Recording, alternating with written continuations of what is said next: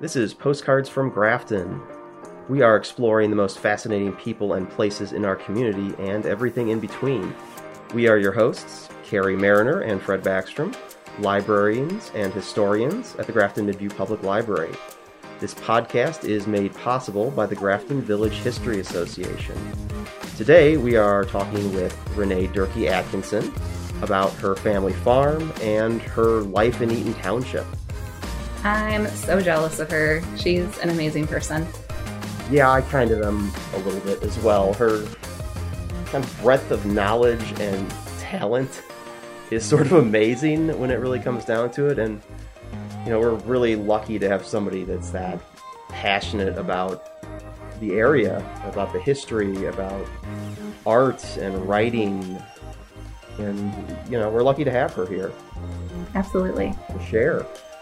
You know, she has done quite a bit. She's a published author. She's a talented artist. Her family's been in Eaton Township for a couple centuries almost at this point. And she does so much work with the Butternut Ridge Cemetery and making sure that veterans are honored. It's kind of an amazing job. Yeah. Honestly, so we're lucky to speak with her today, I think. Absolutely. Our history matters. Our community matters. Enjoy the stories. Well, hello, Renee. Thank you for joining us on the show today. Thank you for having me. I would love for you to introduce yourself to our listeners. My name is Renee Durkee Atkinson. I live in Eaton Township, and I'm sixth generation to be born on my family's farm on Durkee Road, which is named after my great-great-great-grandfather who made the road. And I love local history, and I'm an artist and a writer. All sorts of things. A Renaissance woman. I've been told that before, but I just feel like I'm me. Yeah, we all runs around in the fields. But sixth generation, that's a long, long time. Yes, yeah, it's a long time, and a lot of pride in that. But it's also very humbling to try to hold on to it too. It's getting harder and harder to hold on to land in this area. Yeah. It's getting quickly developed. We're getting squished out.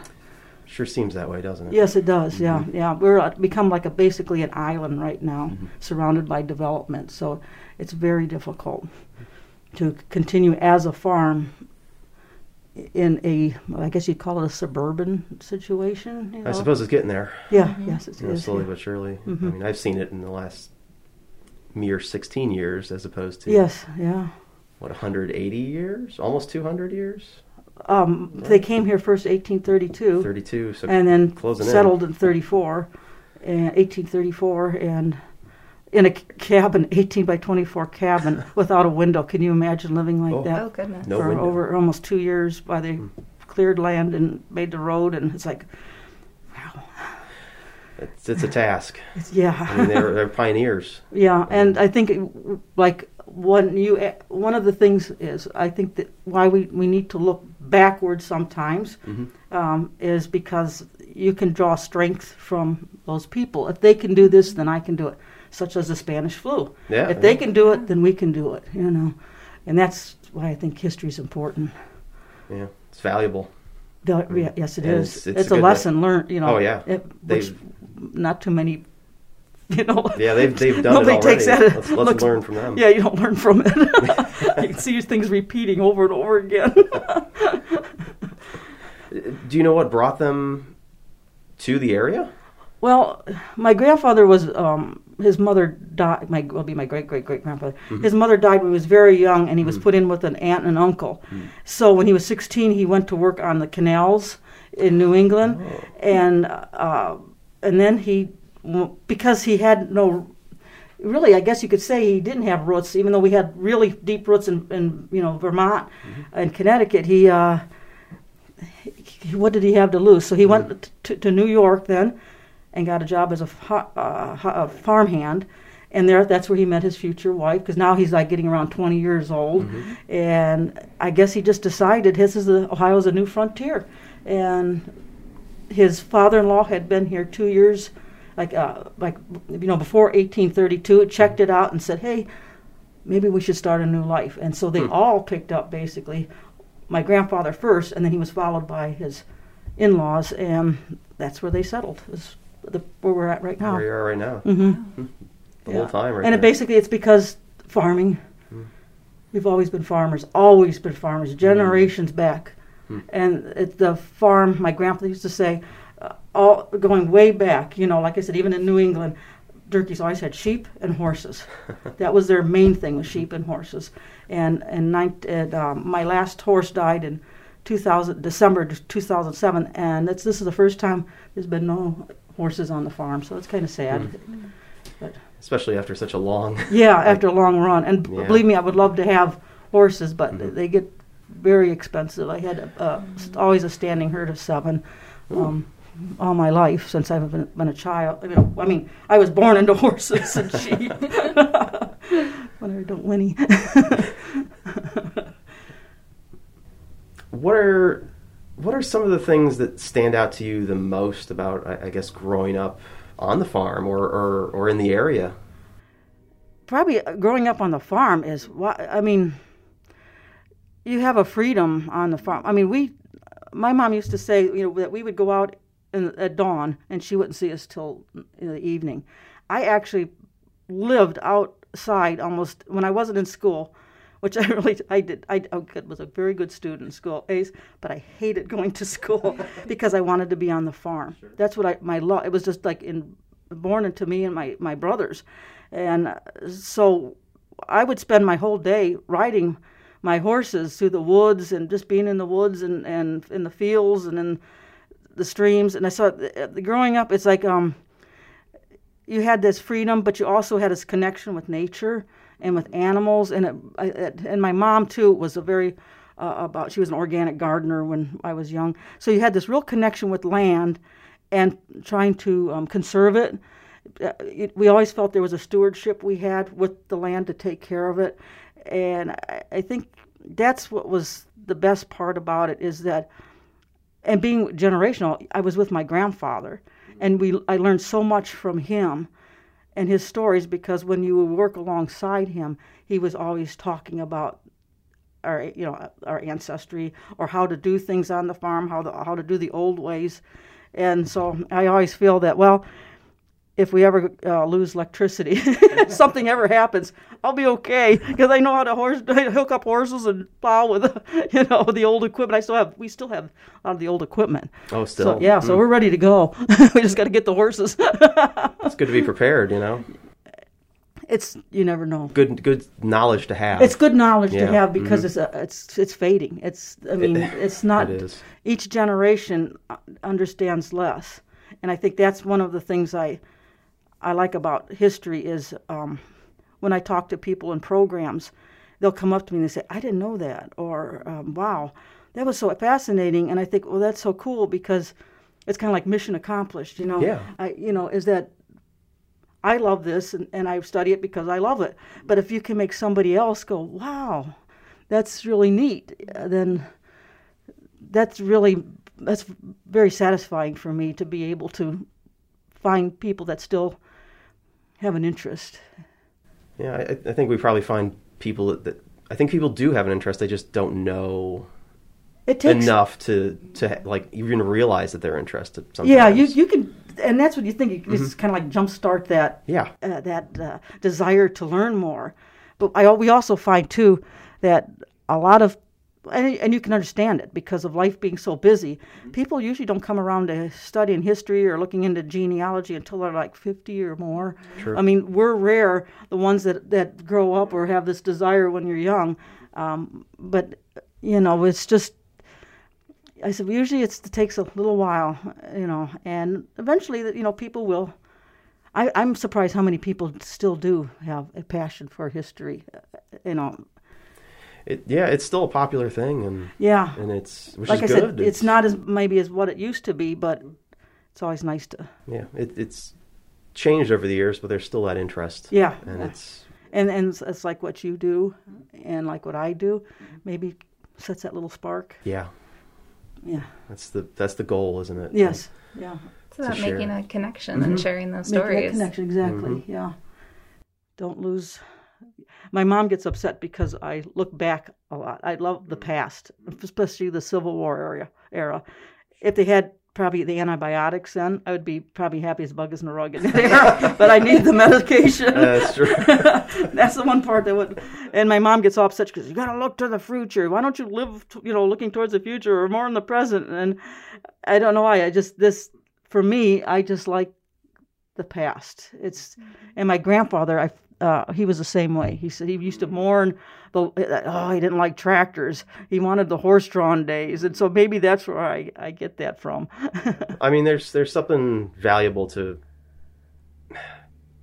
almost having a passion for that kind of era in some ways, because while there were bad things, there were still a lot of good things.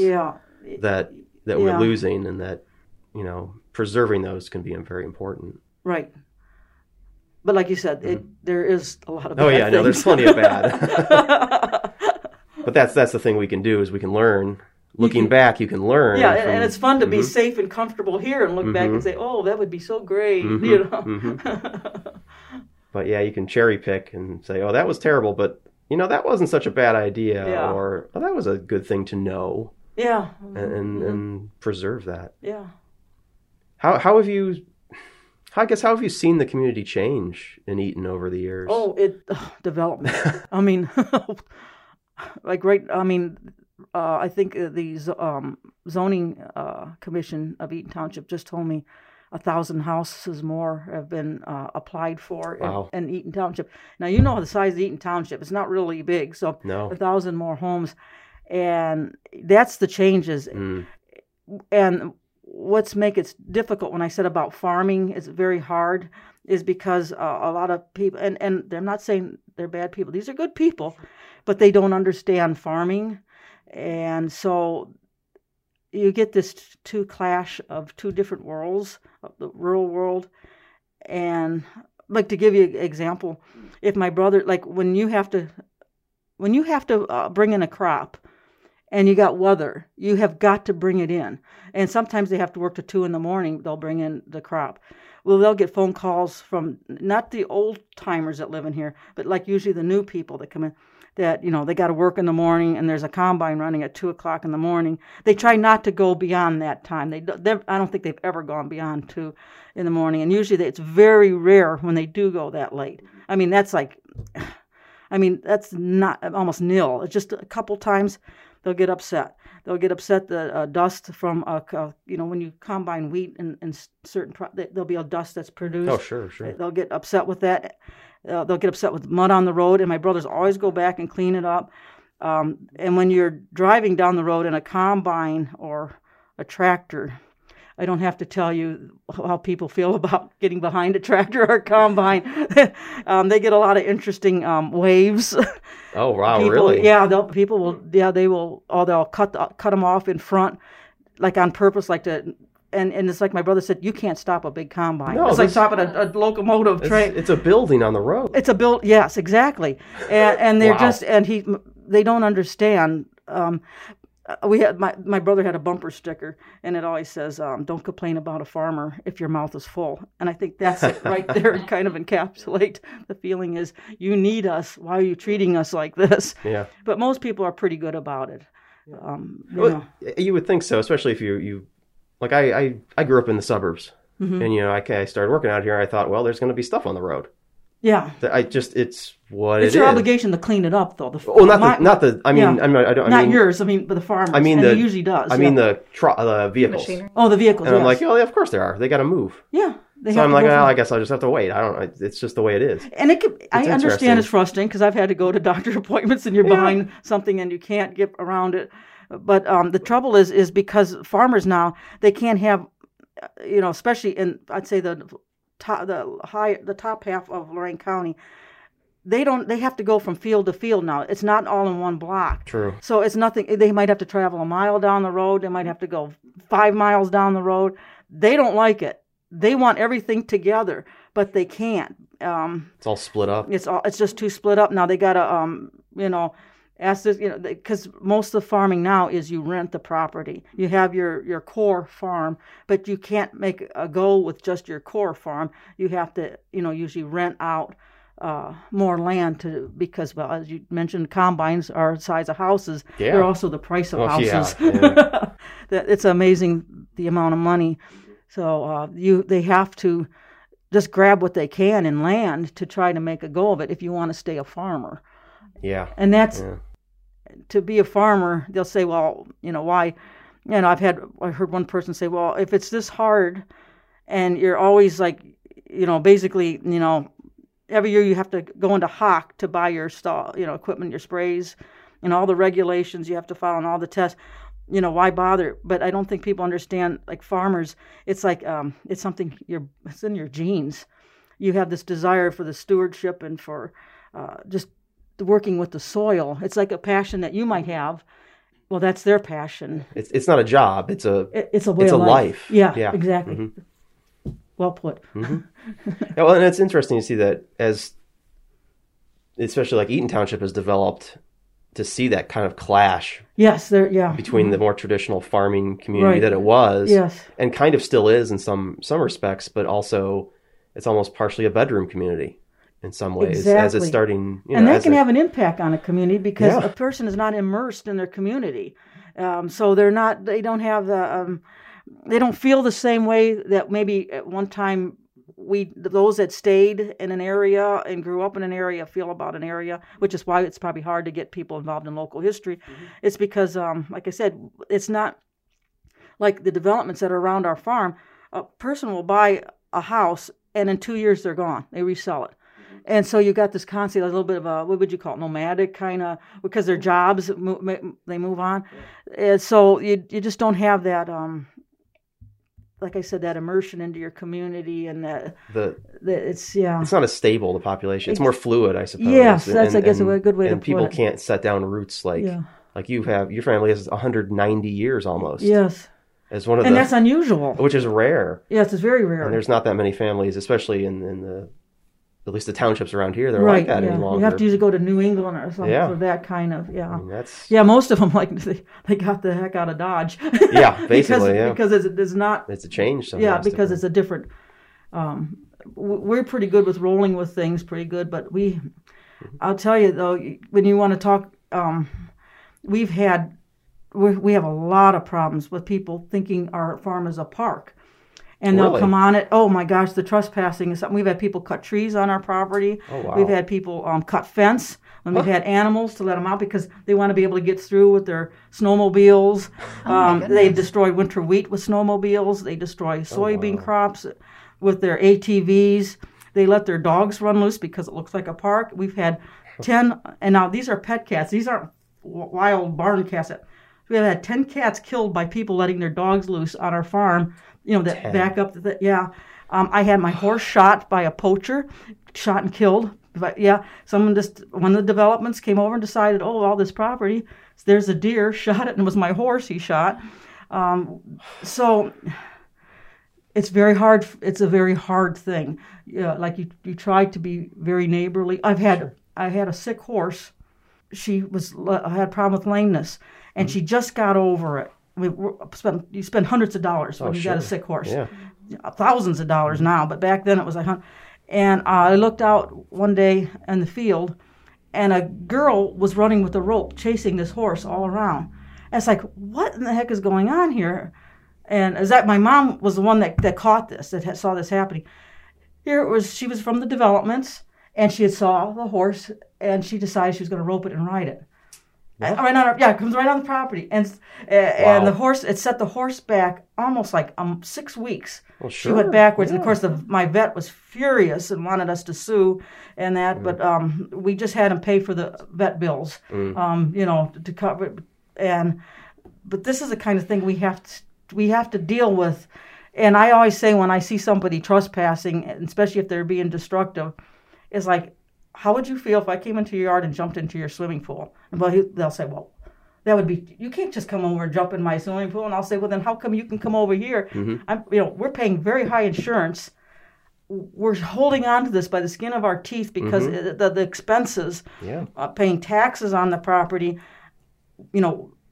we're sacrificing maybe not traveling as much or doing things that we would like to do, maybe like you get to do. We're sacrificing to hold on to this property. Just respect it. And that's, I think, the thing is farmers need to be respected. because they're also feeding you. Yeah. You have to have them. Yeah. Well, and it's it's their livelihood. Yes. It's somebody doesn't show up and smash the windows in your house, right? And say, well, I don't know. Why would you? It's shocking. It's the stories it could go on, and that makes it really hard when you see, because you never know. Okay, what's this person going to be like? What's that person going to be like? Yeah. And thank God most people are very good. I mean, you get. Development could be hundreds of people in a development, and you might get, one or two bad eggs, and always going to be a few. But, yeah, and that's what makes it. Yeah. And it's so different now that there's not just like 5 giant family farms. Yeah. And all your neighbors. We're an island. Yeah. And you're surrounded by. We're surrounded. I should tell you this one story. This is really a creepy story, but it can give you an idea of. And this happened when I was younger. When the first development went in. That backed up to our farm, the people let their dogs loose, and we had sheep in the back field. And one day, my brothers and I was looking out back, and we said, "My God, there's parachutes! There's a whole bunch of parachutes out back with red packages." And we went running out there to see what. Yeah, you can imagine what it is. We got out there, and the closer we got, the parachutes are made out of wool, and the red packages were the sheep. Were these 2 pet dogs that these people let loose. Came into our place, slaughtered about 10 sheep, and it was horrible. And anyways, when the guy saw what his dog did, he told the sheriff to take the dog away. He didn't want that dog in his house anymore. It was terrible. The other guy was really quite belligerent about it. He was like, well, that's what dogs do, and it's like slaughter people's sheep. What? I mean, yeah. So that's the conflict. That's the conflict, yes, yeah. And why people have to adjust, or at least understand your neighbor. Yeah, when you come out to the country, they want to enjoy the country, but they have to understand it's not the suburbs, and you can't bring your suburban ways and expect them to be applicable to rural ways. Yeah. But like I said, as far as this half of Lorain County, the top half. It's already developed. It's gone. We're just like the last, one of the last farms. I mean, there is a lot of farms around here still, open land, but as far as family farms are going, it's not that many left. It's not. It's going, gone. Yeah, they're all in the southern part of the county. We're probably the last generation that this farm will have. So after us, it'll be gone. That's a hard thing to think about. Yes, it bothers us immensely. But don't blame you. Yeah. If it wasn't probably for the roots and because of our love of nature and openness, if it wasn't for the roots, we would probably been long gone. But to go out and move farther out. But like I said, there's a great comfort in walking down a lane that you knew your Civil War ancestor walked down. Great comfort in when the house was still standing, is walking through doorways where people from the 1830s were, that'd be 1840s when they built the house in Fort. They're walking through, and this was that, where they did this. So there's a comfort to it. You feel real close. When to me, it's like I lived history every day. Oh yeah. Yeah. In that house has been there. That's not. It was built in 1849. 1849, and still. Yeah. Still there, and we just tore it down.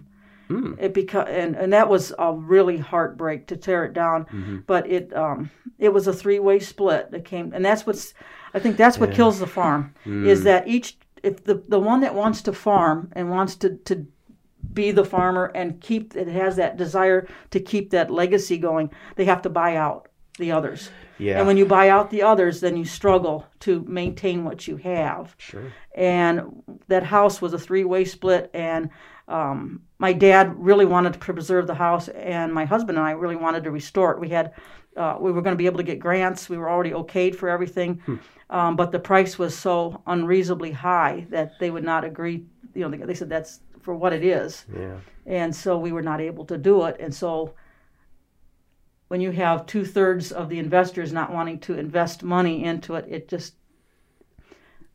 they couldn't do anything about it. I'm not going to fix up a house that 2 other people own that that are not putting anything. You know what I'm saying? Yeah, it doesn't work. No, it doesn't make work. sense, You can't have that many partnerships.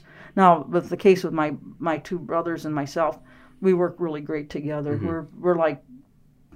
We're all on the same page. Mm-hmm.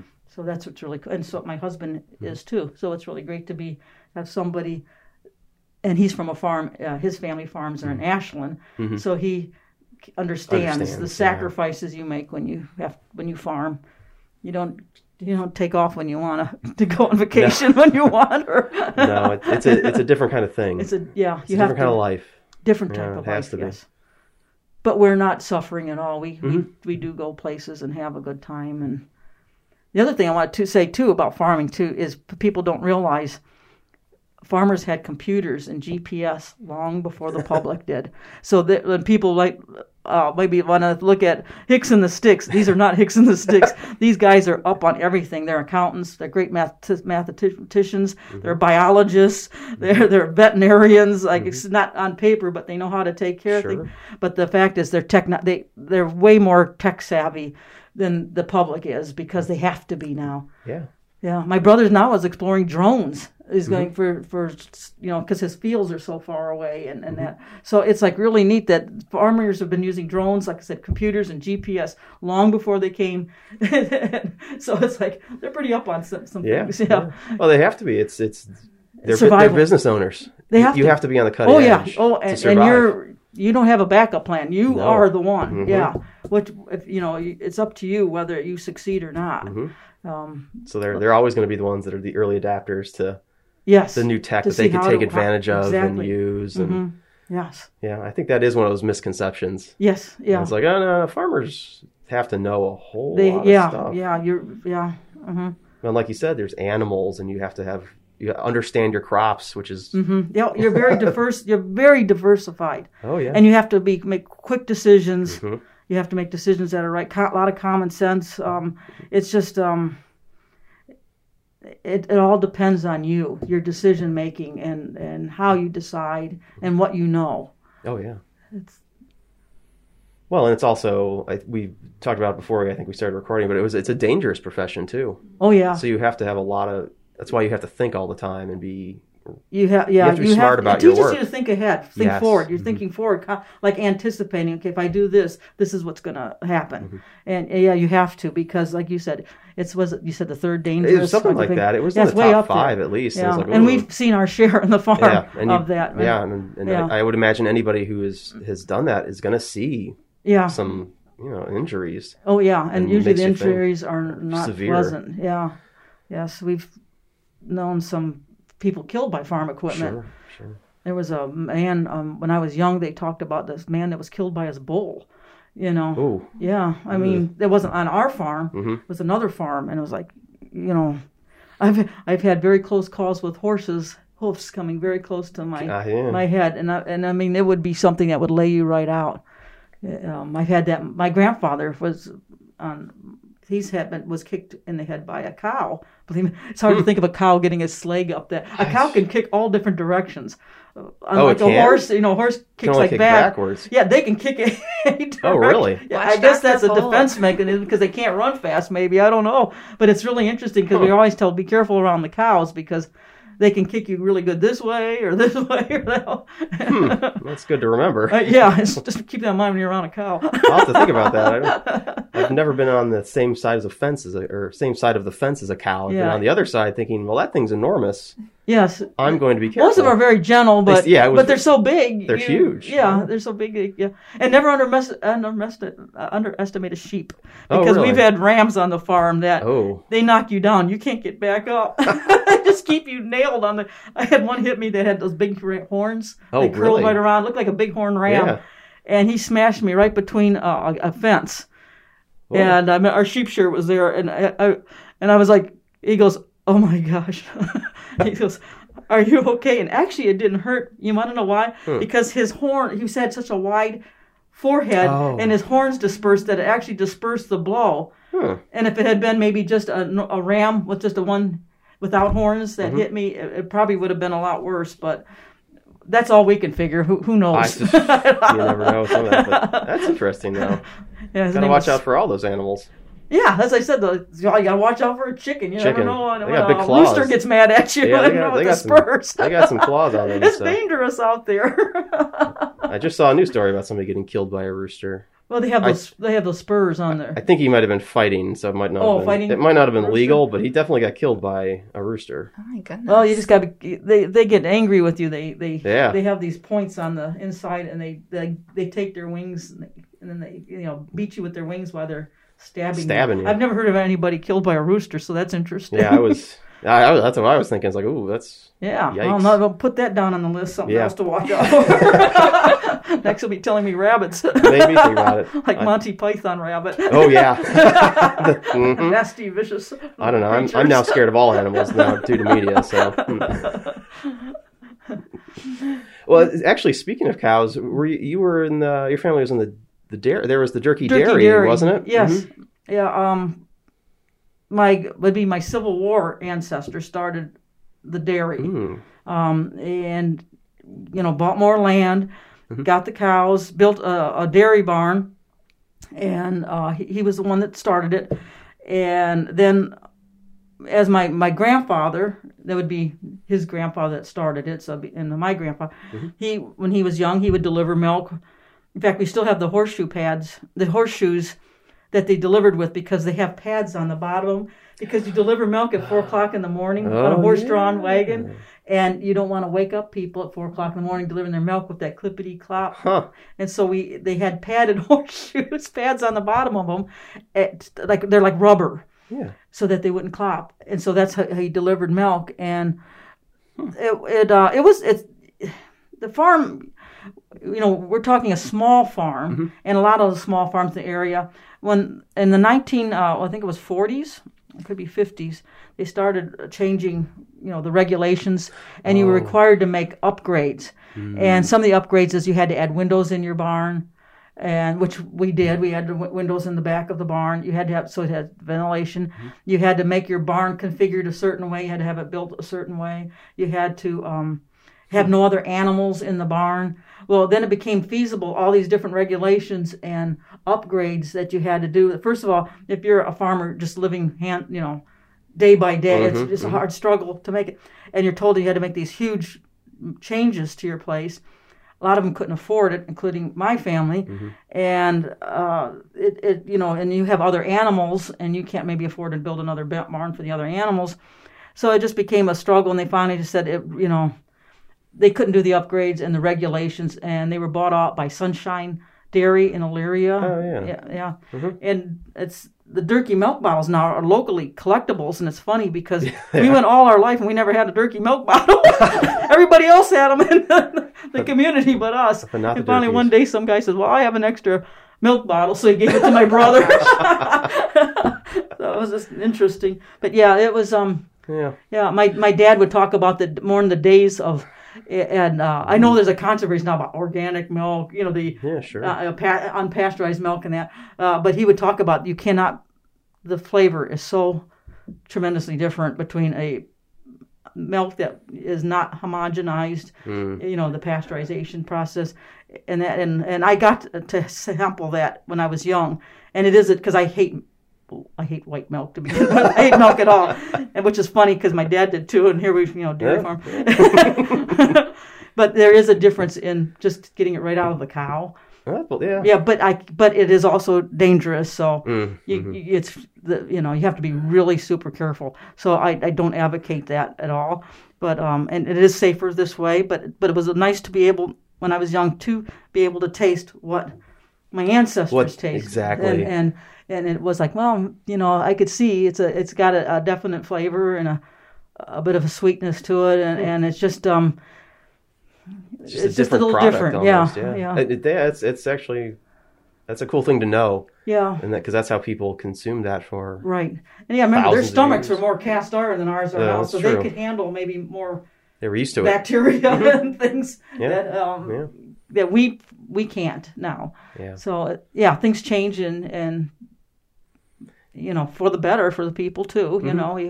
Safety, and basically that's how our family farm went out, because we could not keep up with the demands with it. It wasn't enough cows. I mean, we had a lot of cows, by the time I was a young, we were down to less than 10 Holsteins. Not too I mean, many, we went really small, and we just kept them because for sentimental reasons. My grandfather kept them.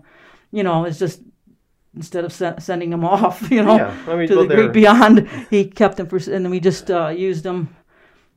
Just kept them to keep them.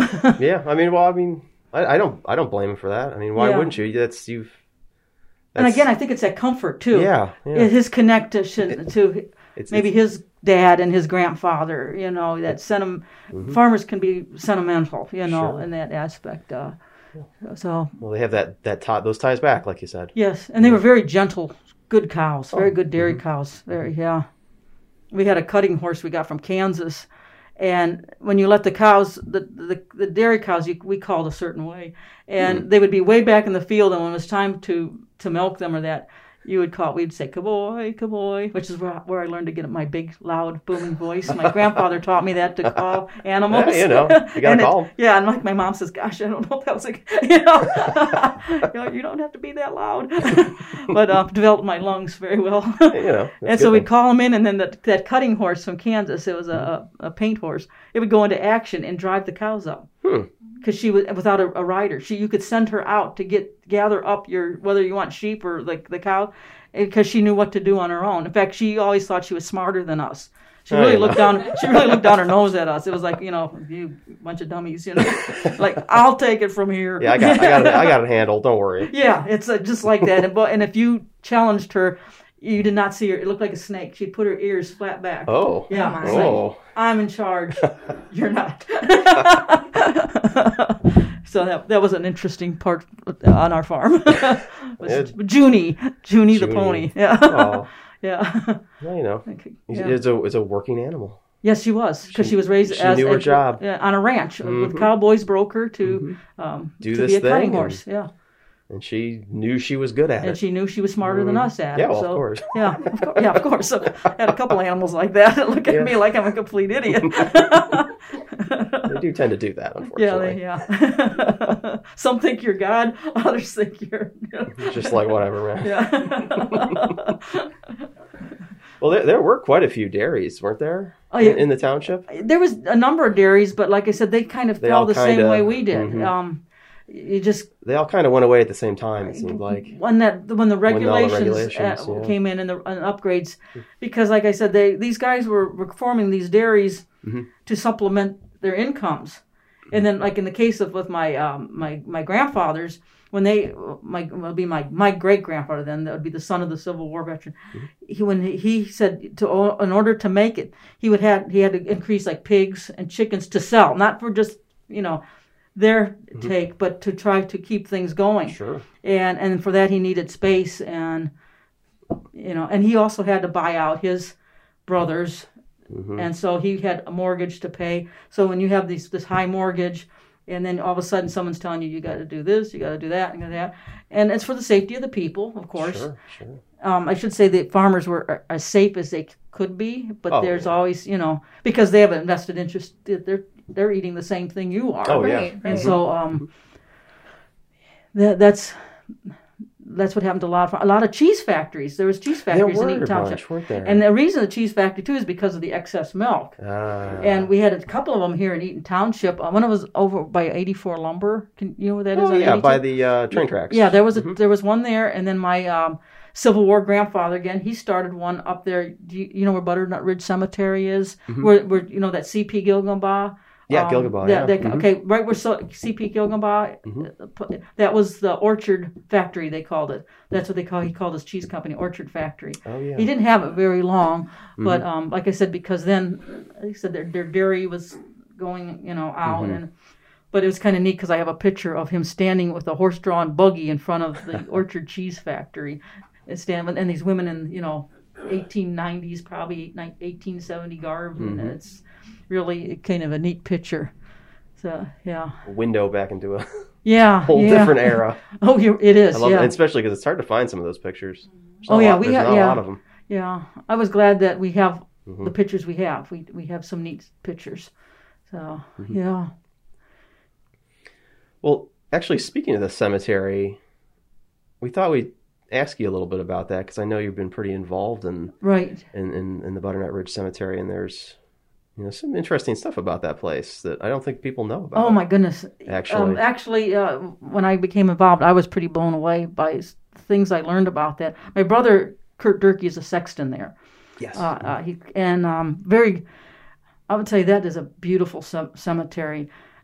Because I know cemeteries, and I'm not being biased, but and I think I'm not saying the other cemeteries don't have this because because I don't know anybody that's running other cemeteries, but we're so lucky because my committee, we're with the Eaton Township Veterans Memorial Committee, so we work with the crew at the cemetery and the sexton, and I can tell you that these guys have a really I don't know if you would say a love, but I mean, they feel very protective of the cemetery, and they have this, they just want to care for it.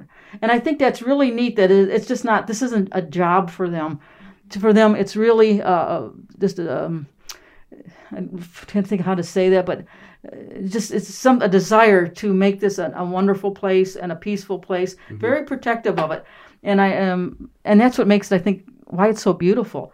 With the plants and the upkeep of it, and just the reverence there. And the cemetery, I think it was founded in 1810, is when they up on Butternut Ridge. And my connection with it, not just because my brother's a sexton, is because my family, when they came from the New England, they stopped there right at where the cemetery is. Of course, it wasn't a cemetery then, but they stopped there.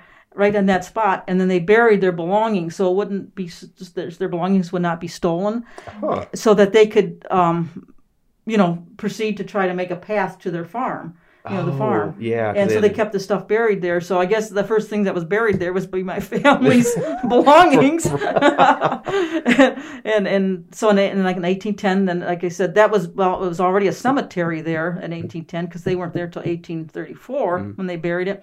And there was I think 1850 when they actually added 20 acres more, and that because of the township expanding, the growth of the township. So it's an old cemetery. We got you asked me about some of the special things. We have 2 Revolutionary War soldiers buried there. I remember hearing about that. We have the man who invented the alkaline battery, which is wow. I mean that's world altering, isn't it? Louis Urey. We have a Dorothy McGuire. Let's see, Dorothy McGuire Chapman. She was in the Racine Bells during World War II. All the men, of course, are in service, and so the nation decided to have these women baseball leagues. Hundreds and hundreds of women tried out. They only selected 60. One of them was Dorothy, right from here. Yeah, and she was a catcher, and in fact, if you watch the movie A League of Their Own, Gina Davis is actually playing Dorothy, her role. I didn't know this. Yeah, and there's a statue. They use Dorothy as a model for the statue at the New York's Baseball Hall of Fame. So if you Google the Hall of Fame and see a statue of a woman, with a baseball bat swinging it, that's Dorothy. And so we have her up here. Yep. We have a guy named Louis Bateman who was, oh my God, he was a survivor of the Indianapolis with the sharks in the water. Remember in Jaws when, what's his name, Quint tells the story of those, that he was on the Indianapolis and how the sharks were eating the guys and they would, Louis Bateman had similar horror stories. And you would never know this, that these people have, and I think that's what's so wild is these people have these stories behind them and you don't know it. And so he's a survivor. We have Harlan Chapman, who he's not dead, Harlan Chapman, Lieutenant Colonel Harlan Chapman. He has generations of grandfathers, direct line, that fought in almost every war, buried there. He was the longest held prisoner of war, I think, in American history, 7 years in the Hanoi Hilton. Oh, and his aunts and his grandfather was the one that started our Civil War monument because he was in the Civil War. What we do is my committee puts on a Memorial Day service every Memorial Day. Oh, actually, it's a Sunday before Memorial Day, and I decided that I didn't want these. There were so many these names of these veterans. What they did was so remarkable, and I thought people should know about it. So I pick out 2 names every year, 2 soldiers, and I'll tell their story. Oh, and I mean, it's like it blows you away what these men endured. I mean, prisoners of war, just like watching his friends being ate by sharks, his fellow, and the horror of watching a ship sink, and we tell these stories, and the people in the audience are like, oh my gosh, they can't believe it's happening, and so my goal is, these are not just names on a grave. These are what these people did. These are These are people's stories and lives, people's stories. They've influenced, potentially millions of people, right? And they're here in Eaton Township. They're right here. Yes, exactly. Yeah. Our bagpiper. We have a really nice service. This is a plug for our service.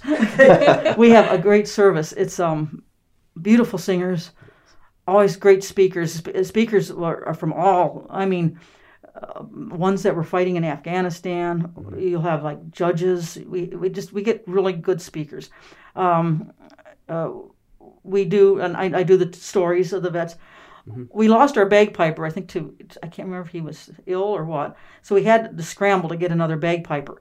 And we were the minister who did our invocation and benediction, and I think he suggested, well, here's a card. This guy had done a funeral and left his card behind. And so I called him, and he was like, he's familiar with Eaton Township. He said, I'll try to make it out there, and because he was from Brecksville. And he said, that's a long way out, and he does his own Memorial Day celebrations, and so he said, I'll come out and help you out in a pinch. So he came out, and the following year, when I called to see if he'd come again, his wife answered the phone, and she said, she says, I know who you are. My husband really went on about your service. She says, that was probably one of the most reverent and beautiful services. And she says, I'll tell him. And he called me back then, and he says, yes. He said he loved what we were doing. Wow. He's been our bagpiper then for at least the last 5 years that I can think of.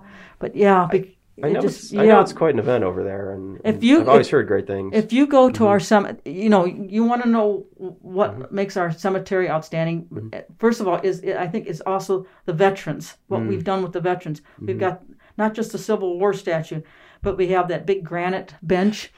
It's got over 1,000 names on it, engraved of people who lived in Eaton Township or were born in Eaton Township, and had some connection with Eaton Township, that served, and their names are all on there, starting with the Revolutionary War, going up to present. We still take names. You fit the criteria, your name gets engraved on the bench, and it's spectacular. It's granite. It's huge. We had the American Legion head of the nation came out and saw it and was just blown away by the design. We also have a plaque there from the Civil War, the centennial, which was in the 1860s, because we were the only township to recognize the Civil War's 100th anniversary and do a whole series of ceremonies for every year of the war.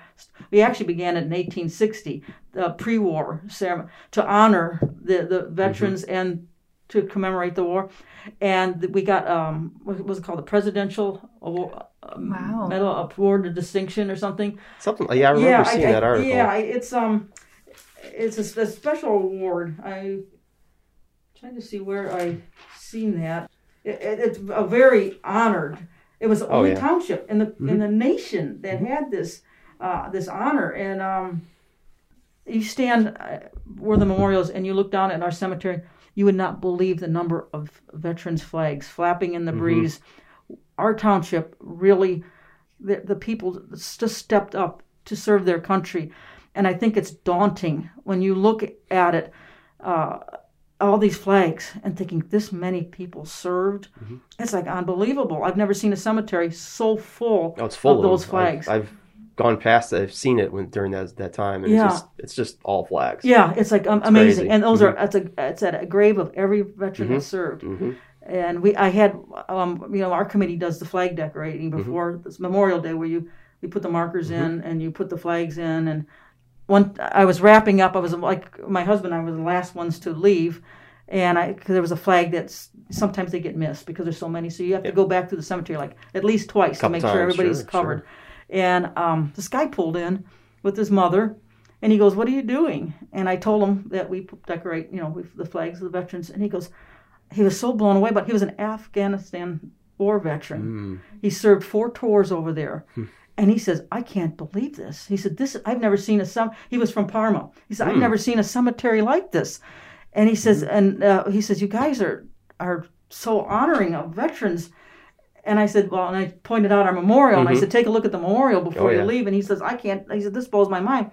And he started thanking me profusely, and I'm like, "No, the reason we're doing this is to thank you. You don't have to thank us. We're doing it for you." And he asked me, he says, "I live in Parma. Can I be buried here?" And I said, "Well, you'll have to pay more money because it costs more for people from out of the township." But he says, because he felt like he would be with fellow veterans. And I thought that was really, really neat. Yeah, it just shows that work, how important that is to people and what it means. You're doing it as a thank you, and you don't realize that there's somebody that's like grateful you're doing it. When I was researching my Civil War relative that was killed on South Mountain, and I was searching for up in the mountains for the grave and that, I was with a Vietnam veteran, and I got thinking, and this is how I got started with the doing volunteer flags at the cemetery. Okay. And because I asked him, I said, this is way back, back when I was younger. And I when we were searching, and I got thinking it was almost like thinking out loud. I don't know if this is like I should I be doing this? Should I not be doing this? I don't know if this is like is it like looking at like am I doing it for me, or am I really doing it for the soldier? And he said to me, he says, if I was a soldier, I'm a soldier, but he said, if I was an unknown, or if I, was just initial, I would hope like heck somebody like you would come along and make things right for me. And that really, that was probably one of the most profound things I heard, and it changed my life. And that's why I got involved with the cemetery, is because here's a soldier that said, this means something to me. And that's my way to saying thank you. Yeah, it's a good way to do it too. Yeah. And that means we have in this community something kind of amazing. Yes. And unique in a lot of ways. Yes. We are having problems though, because we're not getting any, the old regime that started the 1995 that started the committee, there's some, one member's 90 in his 90s, and some of them have already passed away. So we're just a young, it's not a young group. I'm the youngest, and I'm not young. We're having a hard time getting people recruiting. We're only down to 4 active members that actually do the decoration, and we do have volunteers that will come and help, and we're so grateful for volunteers, because that's how I started out with the volunteers. So I'm hoping, we the 4 of us hope that these volunteers will say, "Hey, I'll take up the torch and help." And we try to involve the Girl Scouts and the Boy Scouts. Well, and maybe if somebody hears this, they'll realize, like, oh, there's that, and they want to. Yeah, they just didn't know, because how many new people have been moving in. Right. And some of those people really do want to set down roots, I think. Yeah. And they want to learn, and they want to be a part, which is great. When the volunteers come, they're so enthusiastic. And like you said, a lot of them are new people in the area, and they want to learn about the community and be a part of the community. Yeah. And so, we're just so grateful. And we suggest if they want to join it. We don't force it. We don't like put any pressure on them, but we just say, if you're interested, we're here. But we're so grateful for the volunteers, and they're so enthusiastic. I mean, they feel so good about themselves when it's done too, and we're happy for them, and they're happy, and what they did is a great service. Yeah, exactly. Great service. Yeah, so very grateful. Yes. I was curious how all of the projects that you've been a part of, the cemeteries and then your family history, how that's translated into some of the creative pursuits you've been doing, like writing.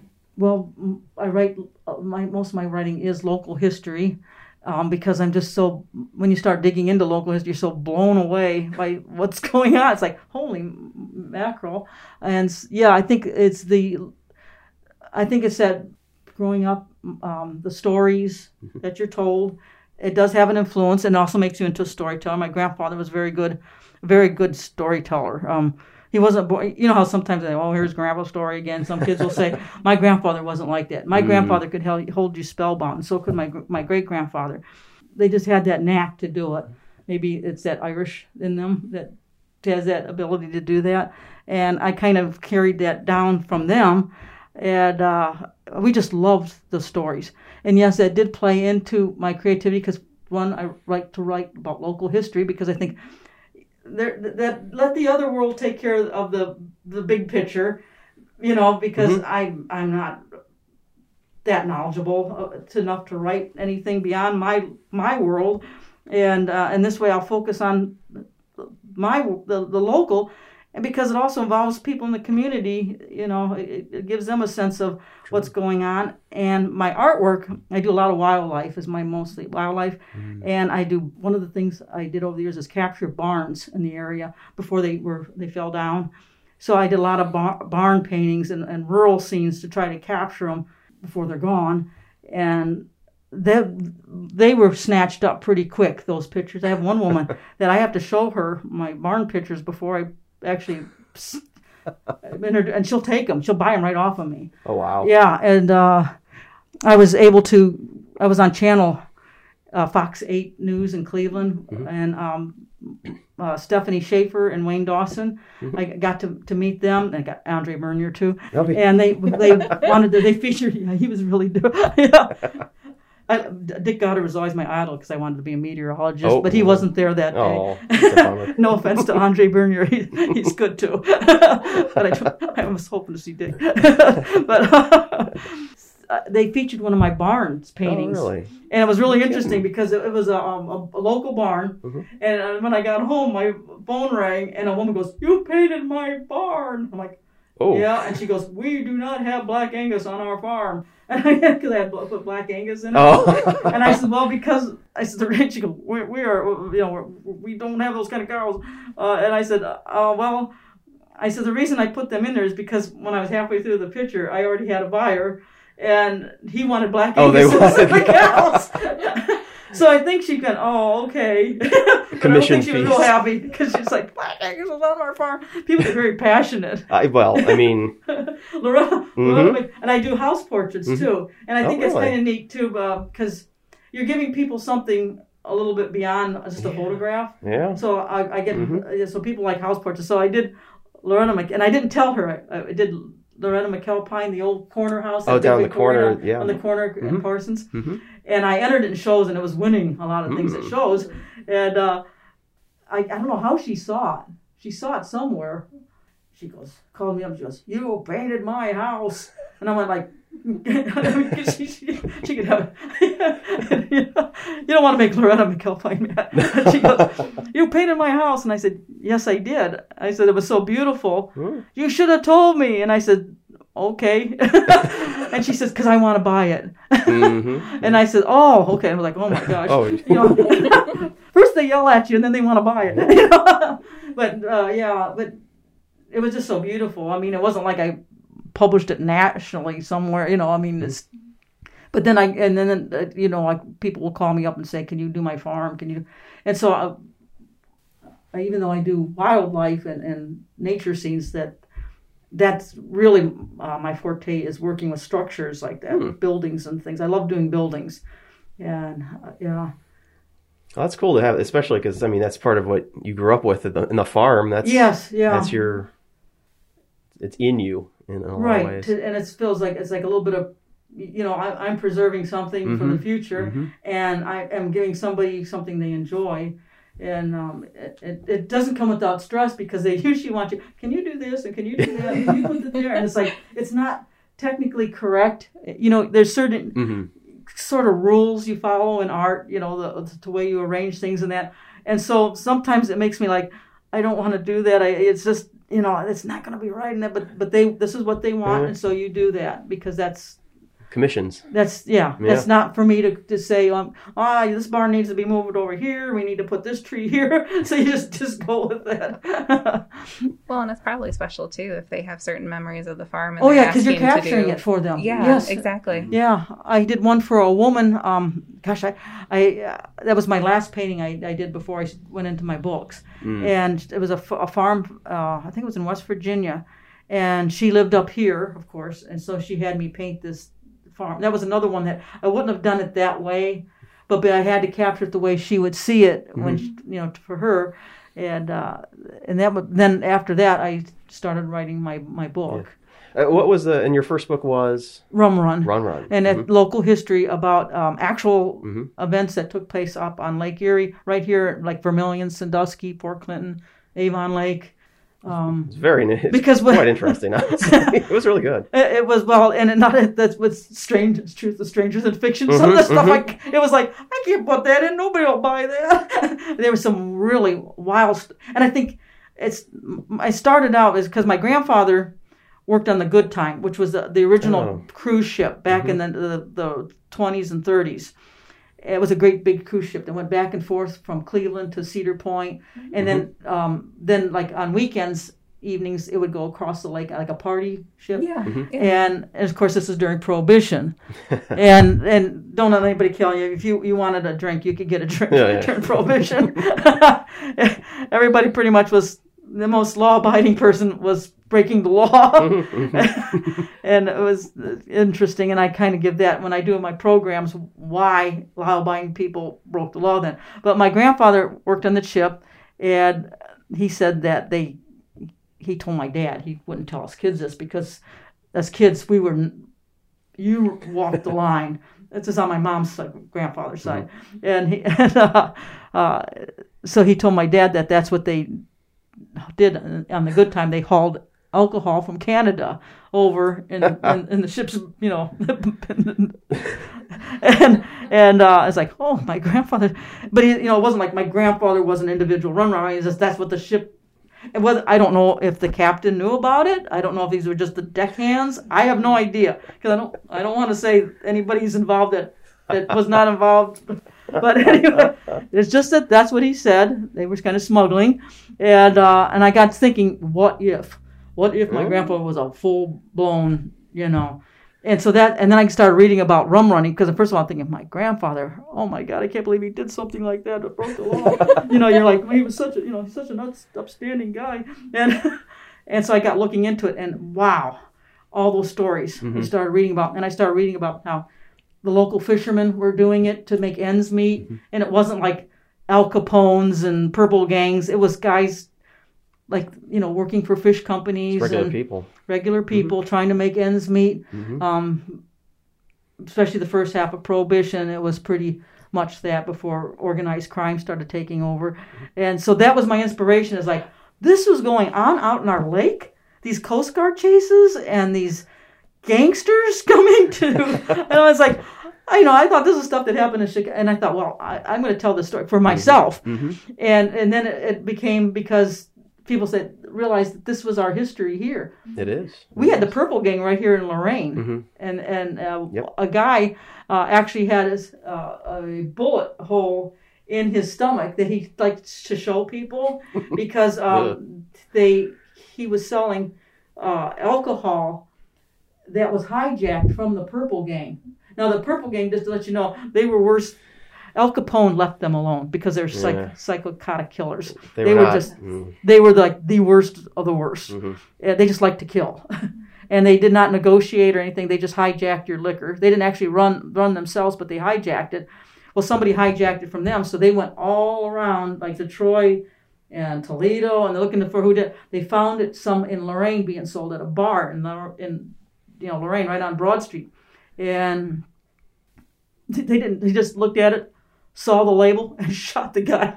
I mean, they didn't even talk to him. Like, where did you get it? And just shot. Well, then years later, like in the 60s, this gangster that shot him comes back, and the same guy's working at the bar, and he walks in and he looks at the gangster and he goes, "Oh, you're the guy that shot me."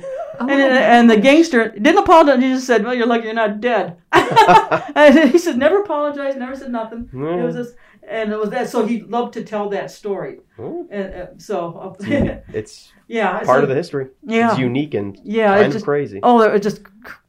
And so that's, I think, why I was so blown away what I found out was happening up on the lake, and right here in Vermilion, Sandusky, and people. I mean, the stories can go on. I mean, you could write book after book after book in this area. What's happened.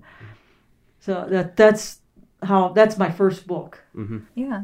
I mean, you don't think about those big things like Prohibition, how it would be on a small scale in something like in Lorraine or Grafton in this community, but it is here. Like those things right here. happen. The guy in Grafton told me there was a cave where they hid things. Up in Vermilion, they said there was a bear that guarded.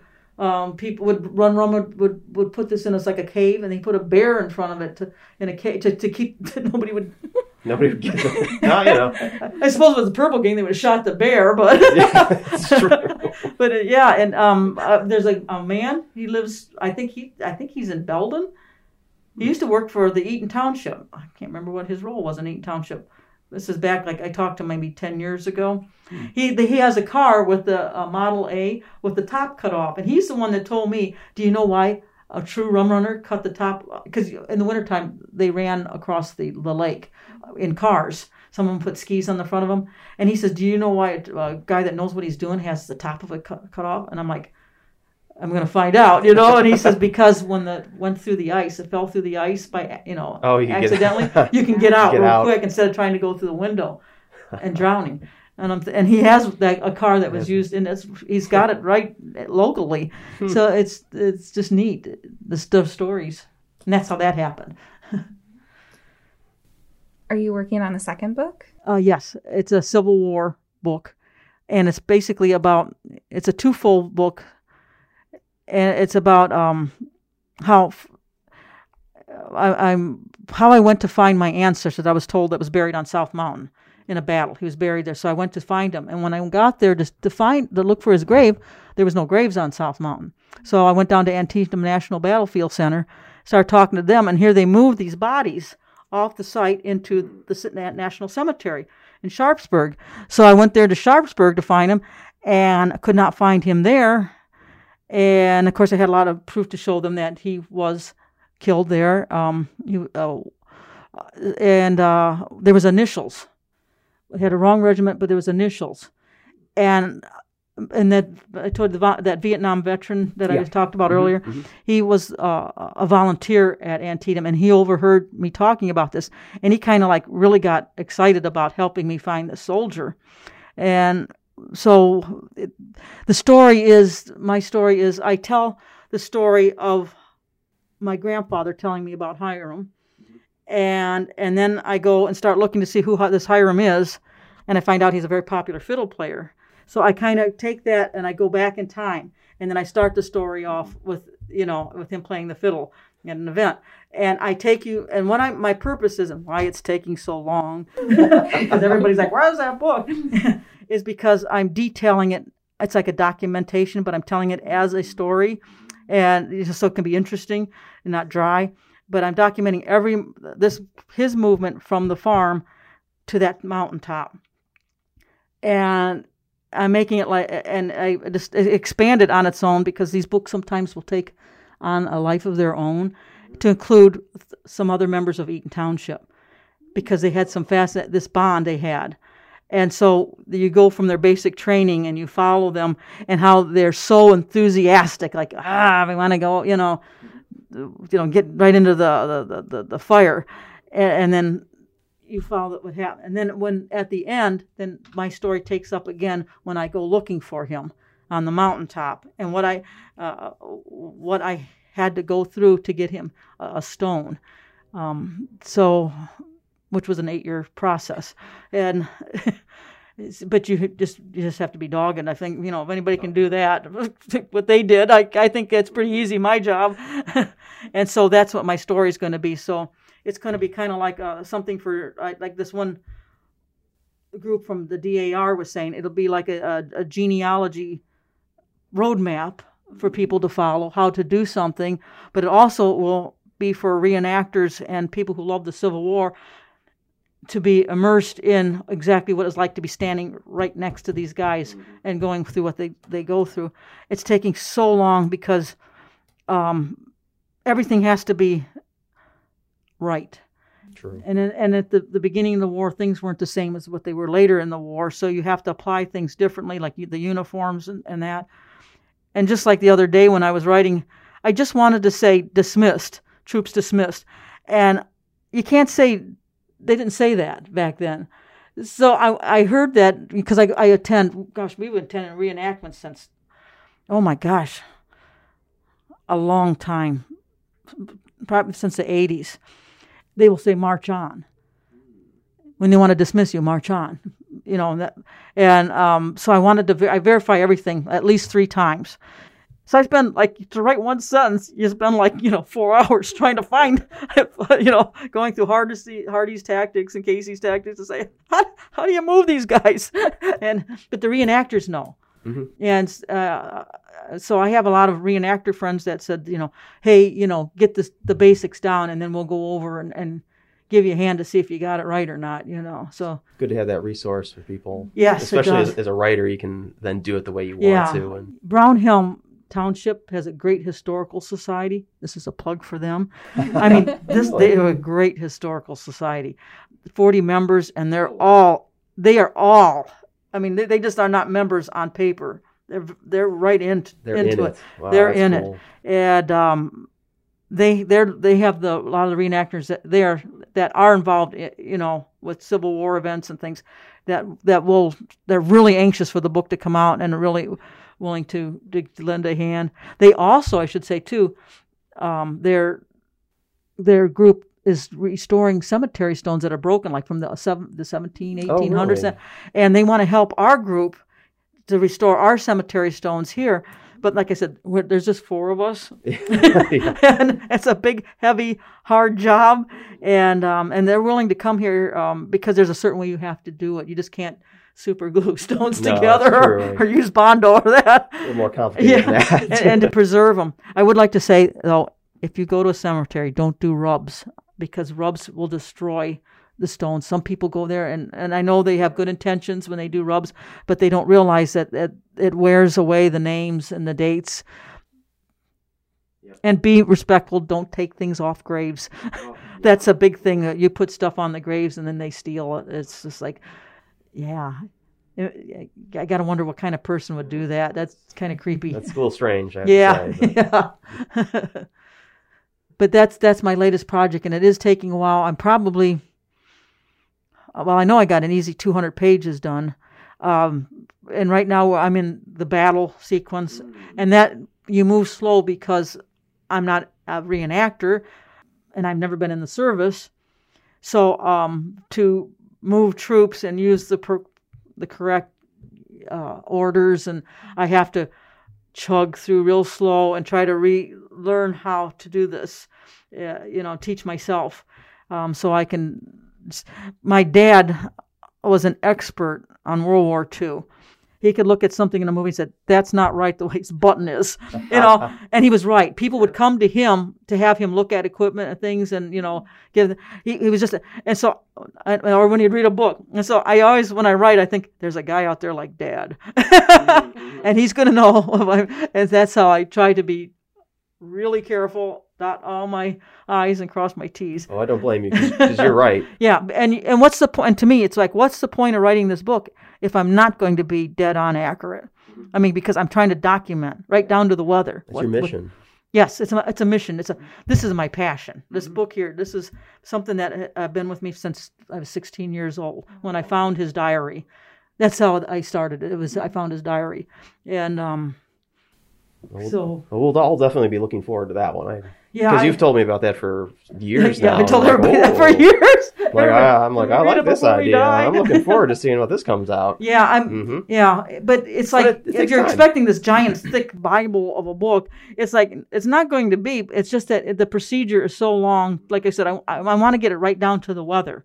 If it's pouring rain and thundering, because that's the and the send off was just. I think what blew me away about this is the amount of crowds that would turn out for these guys to see him off. Right here, this was Rawsonville at that time, at the Rawsonville station. And I mean, people were just rah, rah, rah, and these guys and sending them off and the hanky and everywhere. When they were traveling to go down to south, they would pass like these little crossings. And in the crossings, there would be people gathered, knowing this train was going to go through. This is for the Union side, and they would be standing there waving and cheering these guys on. And of course, these guys are feeding off of this, until they get in between the proverbial, what, and sweat, and learn that maybe it's not all fun and games, But yeah, that's my that's been the book that's been. I have some others in me, but right now I got to get this one out. But this book has showed me some other stories that are like, oh my gosh, I got to tell this story too.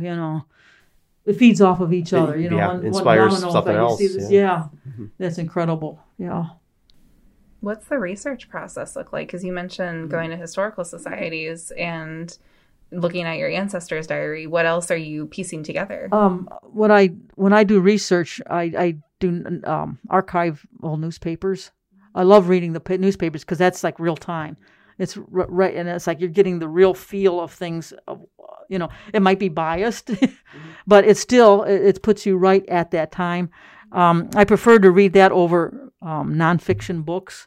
I prefer to actually look for letters, diaries, like I said, the newspapers, anything from that era. That's what I use basically as for researching in anything I'm writing, because I don't want to be influenced by what this person says might not be right. So that's why I like to fish that out on my own, and I always make sure I do at least 3 backup sources to make sure I don't accept everything at face value.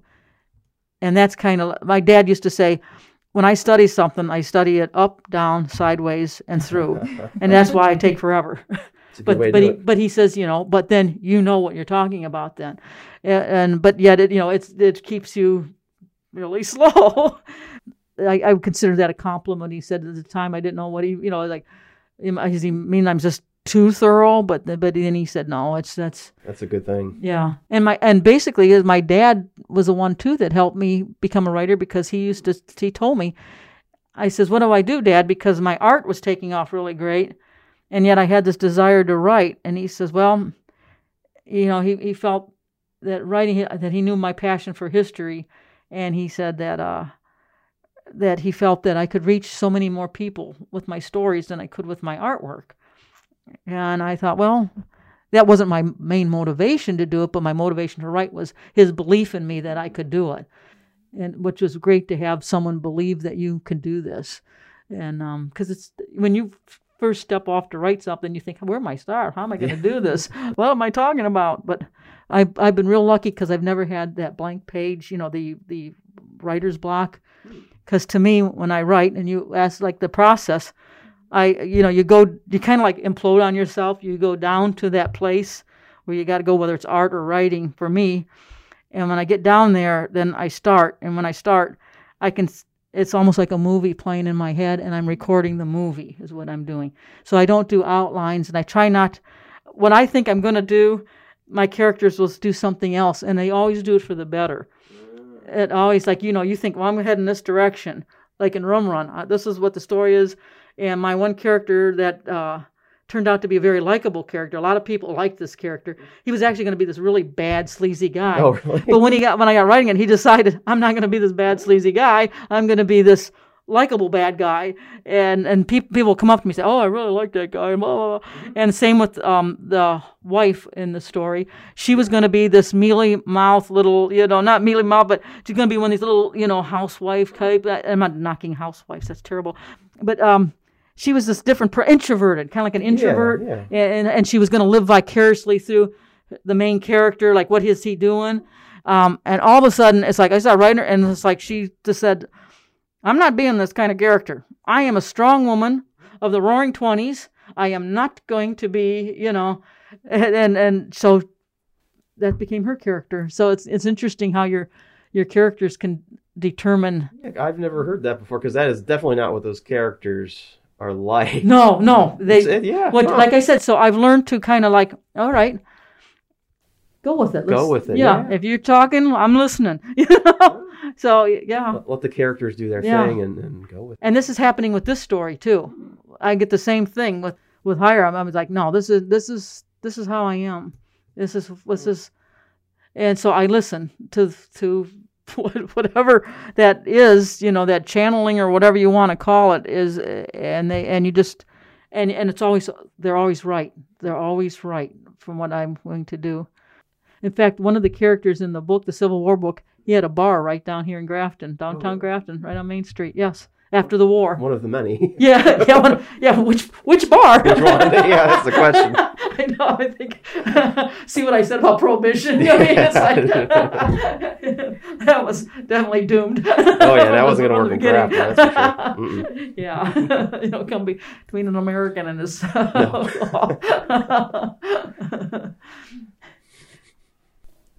What's one thing that you want people to know about local history? I mean, our goal with this podcast is to kind of share these stories in our community, and I'm just curious what you want people to know. These are real people. They're just not names. They had the same probably desires you had, the same fears. You're really not experiencing anything different than what they experienced. There's so many similarities. In fact, I feel we can learn by looking back on how they did things, what they did wrong or what they did right, that we can grow from. I think that's really important in that aspect, is to be able to see that, to apply it to us. I mean, without that grounding, I think you're just kind of floating out there. To me, it would seem. And I think that's why genealogy is so big right now. People wanting to know their roots is because that they're shocked by what they find, and they see that, wow, these are, like I said, these are people like me, and they're going through the same thing I mean, look at the Spanish flu. I had to research the Spanish flu in order to write Rum Run, because I mentioned that in the book. And it's like you're seeing that same fear, that same what do I do? How do I fix this? People, there was a town out west. They decided they completely closed off their town. I can't think of the name of the town. It's a small, it was on a dirt road, and they decided they completely would not allow anybody to stop at their town during the Spanish flu, because they wanted to keep it out of the town. And the only one that would come in was the mailman. Well, guess what? He brought the Spanish flu into the town, even though he was like laying it down on the porches and stuff. So the question is, how did they get that? Was it the mail? Did it come in on the mail he was handling? Was he talking to somebody? Did he touch something, then they touched something? It's like, so it makes you wonder with this present pandemic and how it spreads, how does it compare? Because to me, it's like, well, I'm sure they didn't wear masks back then. I don't know. Maybe they did. People were trying to take precautions, whatever they could. Like I said, like isolating their towns and that. So how did this mailman bring that in? This town is out in the middle of nowhere. I mean, it's not like it can carry on the breeze. And so it definitely, they tied it to him. What did he do? Did he spit on somebody when he was talking? Like I said, or was it the mail? And so it's like something you have to think about. So knowing that, I made me really paranoid about packages and mail. Just leave them up there for 24 hours, and then I'll come out with my hazmat suit and bring it. But that is what that history tells us, I suppose. Yeah. And that's why it's important to... Exactly. That's, I think, too. And also, humanizes it. It's just a neat feeling to think. For me, it's kind of fun to go back in time in a safe way, like a time machine. You don't have to worry about a knight slicing your head off, or like Spanish flu, or so it's a neat way to travel back in time, and kind of like reading a book. That's how I look at it too. It's like, wow, that's really something. So I think so. There is, I think, an importance, like I said, so we don't repeat history, because, like I said, I see history being repeated an awful lot. Yeah, it does seem to. So hopefully people can listen to like podcasts like this and learn something new. Learn something from the people that went before you. You're here because of their trials and tribulations and what they learned. And in anthropology, you take the best and, you come forward with it. So if you forget these lessons, you're kind of doomed, I believe. I mean, you might make it. You'll struggle and make it, but you're going to struggle more. It'll be way harder than it should be. Exactly. That's the thing. So this way, take heed from the people who went before you and kind of paved your way for you. I think that's and don't act like you're the cream of the because when you start reading, there's so many people that did things that were so amazing that make you look so small. And I'm very humbled by these people, what their accomplishments were and what they did and what they endured. It makes me feel like I have a very soft life, which I'm very grateful to. Yeah. It's because of them. Yeah, because of all their hard work, honestly. They did, right. Mm-hmm. Mm-hmm. Is there any final thoughts you'd like to share with us? Try to, if you get time, and I can understand time constraints, because my life was the same way. Like finding time to write can be very difficult. I have interruptions and timelines make it you have to struggle to do that, especially because people, when they see your work out of your home, they don't think that counts as work. Mm-hmm. Oh yeah. Hour and a half phone calls, just dropping in to see you, and it's like, this is where I work. But try to get involved at some point, just a little bit, to learn about your community and the people that were in it before you. It's very humbling to learn, and I think it'll make you a more rounded person. It makes you forget maybe the troubles you're having now. We're facing, like I said, you look back in time and you'll see, well, that's how I look at it. Well, they survived this. They went through let's face it, our ancestors probably lived during the bubonic plague and other hardships and wars. And each time we crawl out of it and we become better. So that's the thing to take away is, I think is to learn that we're just to persevere. Mm-hmm. I think it was it Outlaw Josie Wells for the Native Americans says, endeavor to persevere. There you go. I'm good at movie quotes better than I am talking normal. Well, then, thank you very much for being here and sharing with us. It's always fun to talk about this stuff, isn't it? Yes, it is. Really is. And I really appreciate what you guys are doing, recording history. The world according to Garp here. but no, what you're doing is a great thing, because as a person who does research, whether it's genealogy that I'm doing or writing a book, we need institutions like this. This is where we seek our information. Call you up, hey, do you have any history on this person that lived in your community? You're stockpiling these stories and that, so somebody can come back and maybe. That's the goal, yes, right? Yes. To help people in the future. And it works. And as a person that relies on this kind of stuff, I really appreciate it. I just wish more people would put things in their obituaries. I know it's expensive now, obituaries, because that's a great source of information. But nowadays, they're just putting it very little bit and that in there, and it's like it makes our job harder. But in the old days, they would elaborate more, and I guess that's where you guys have to. That's where maybe we pick can up the ball and see what we can do, right? And exactly. As media changes, we can preserve it that way. Yes. So preservation. All right. Thank you very much for having me. I appreciate it. Well, thank you. Telling my side, like I said, my wife's my world according to Garp story. Thank you. Thank you to our guest, Renee Durkee Atkinson, for joining us today, and to our listeners for exploring this page of Eaton history with us. For more local history content, check out the Grafton Midview Public Library's collection online at gmplibrary.org/local history.